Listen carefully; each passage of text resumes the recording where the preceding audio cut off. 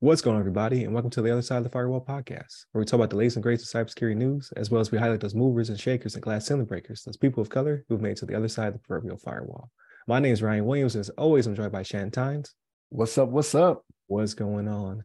Welcome to season 2. I'm already losing track what episode this is. Would this be 7? 7. Episode 7 of season 2. Super excited. We're now over the Heroes Media Group. So definitely continue to tune in. If you've already been a subscriber, you've been redirected. So don't worry about it. If you're new to us, please like, share, subscribe, all that good stuff. Share us with your nerdy friends so that we continue to grow. So we're super excited about all these new opportunities. And if you or someone you know is a mover and shaker, glass ceiling breaker in this industry, please have them reach out to us, or you can reach out to us to try to get them on the show. Without further ado, I give it to Shannon. All right, everybody. So this article actually comes from the Hacker News, right? And the title of this one is "Why Honeytokens Are the Future of Intrusion Detection." So what they talk about here, right, is they had an RSA, right? It's a cybersecurity conference, and that was in San Francisco. And one of the highlights was from the CEO of Mandiant at Google Cloud. His name was Kevin Mandia. And one of the things he was talking about was honeypots being effective at helping organizations detect intrusion, malicious activities, things like that, right? So apparently it's not a common occurrence. I was not of the impression that was not a normal thing, to be honest with you. So like I know we're different career fields when we were in, Ryan, but like honeypots was something that was discussed in our CDCs, right? Our career development courses is one of the things that was talked about. So for me, being in the military all those years, I was just like, hey, this is kind of the norm, right? And you see it in some places, out in the civilian world as well, right? So pretty much what a honeypot is, for the uninitiated, it's just like it's a fake setup, right? That you try to lure the bad guys to. You want to get them as far away from your real environment, and you have this honeypot, right? Just like attracting people to something sweet, right? That's what it is.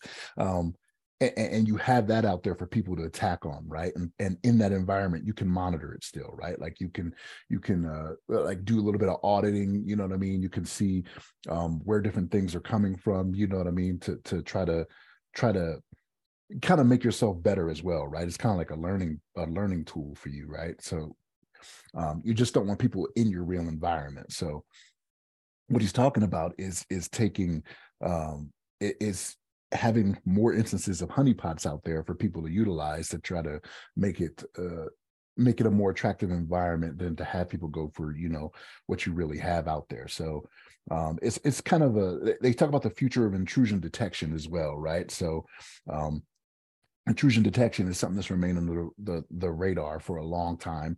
And it's like software supply chains are the new priority target for attackers, right? So they talk about it's DevOps, DevSecOps, whatever you use, right?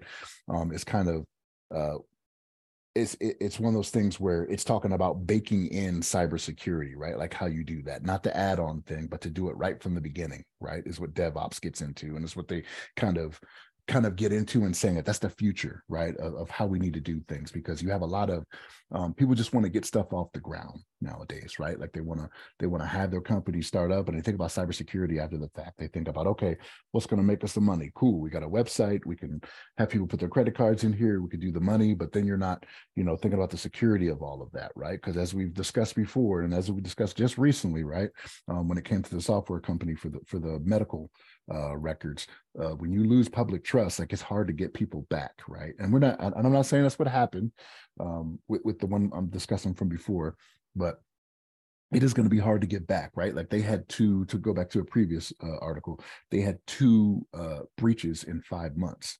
So you want to try to stay away from that, right? So it takes 327 days. So on average, they say it takes 327 days to identify a data breach, right? That's a long time. When you do Honeytokens, is something they're talking about doing now. You put them in multiple locations. Security teams can detect breaches within minutes, right? Because you're already monitoring that environment to see what's going on, and it's something that you're actively looking at, right? So again, they want us to try to get into this whole honeypot thing, attract people away, and then you can do more research and figure out what these enemies are doing that are trying to get your information. But Ryan, what's your thoughts on this? Yeah, I think you're definitely hitting all the objectives of the article. So yeah, we were different career fields. So it was definitely my CDCs and what have you. But when I was I was more on the network infrastructure side. So like firewalls and Palo Altos, next gen firewalls, all that good stuff. Um, you know, traffic sniffers, IPS, IDS, all that good stuff. But we weren't really setting up the honeypots. A, they're super complex, and B, it just was not in our skill set, right? Like we configure the stuff, we maintain the stuff, but we didn't really go into those great details. So definitely something I was always interested in, but I was not a blue teamer, so to speak. Just regular old defender, just checking logs the best I could. But they do make a good point of pointing out, like you said, 327 days is a humongous time, right? They're in there, they're persistent, they're doing what they need to do. They probably already exfiltrated the data by then. And they're just keeping the back door open in case they can go back in case you did not figure it out in that time frame. And again, it comes down to your SIM solution, all that good stuff. Like, will it find these things? But I did like this article. By the way, point out it came from Nathaniel Desir, longtime listener of the show. Appreciate you sending us this article. The previous one from yesterday episode with the next gen, that came from Chris Abacon. So I like to give people their credit when they give us a good article to discuss. So both of these were excellent. We chose this one for our discussion. So thank you again. But yes, so Honeytokens, I can see that being more not easier to say, what I'm trying to say, applied more regularly in the environment because they're not as complex to design, right? Like honeypot has to be created. It's a decoy that has to look similar. It has to be protected, right? You don't want to create a honeypot that then lures people into your actual system. So there's a lot of complexity there. You have to have people who are very skilled. Not to say they don't have to be very skilled to create these tokens, but it's easier to create, disseminate. It's kind of like once they're made, it's like throwing USBs in a parking lot, right? To see who will pick it up and put it in their machine.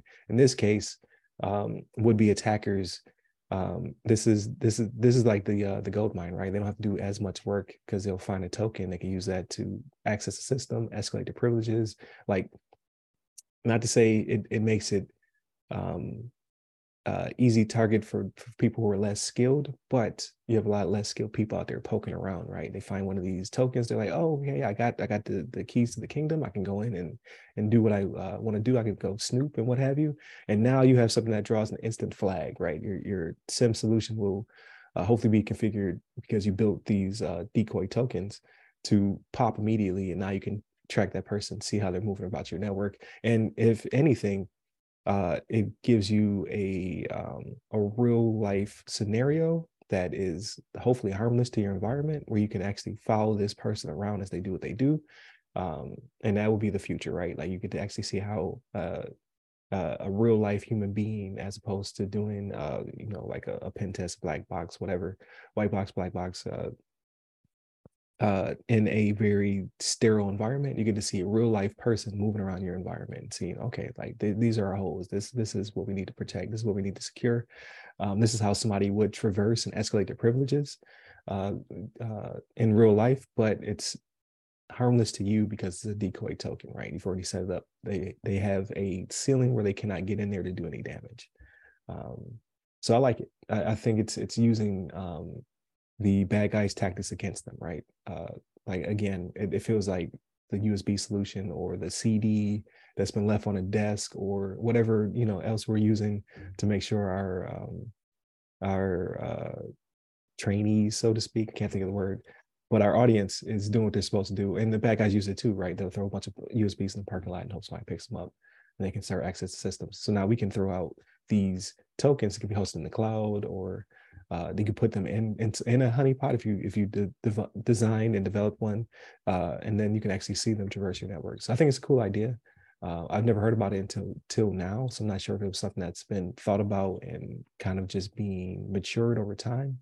But again, shout out to the sir for dropping this one in the inbox. So it's cool. I like to see how it works out in the future and see if it can be adopted into a security solution, right? Like, not only do we provide you hosting and the SIM solution and monitoring, but we also do, the honey tokens to capture real life traffic and see how people are able to first steal these things and then how they're using them to access your environment, especially for a larger company. I think that'd be really good for their team to see. So good stuff.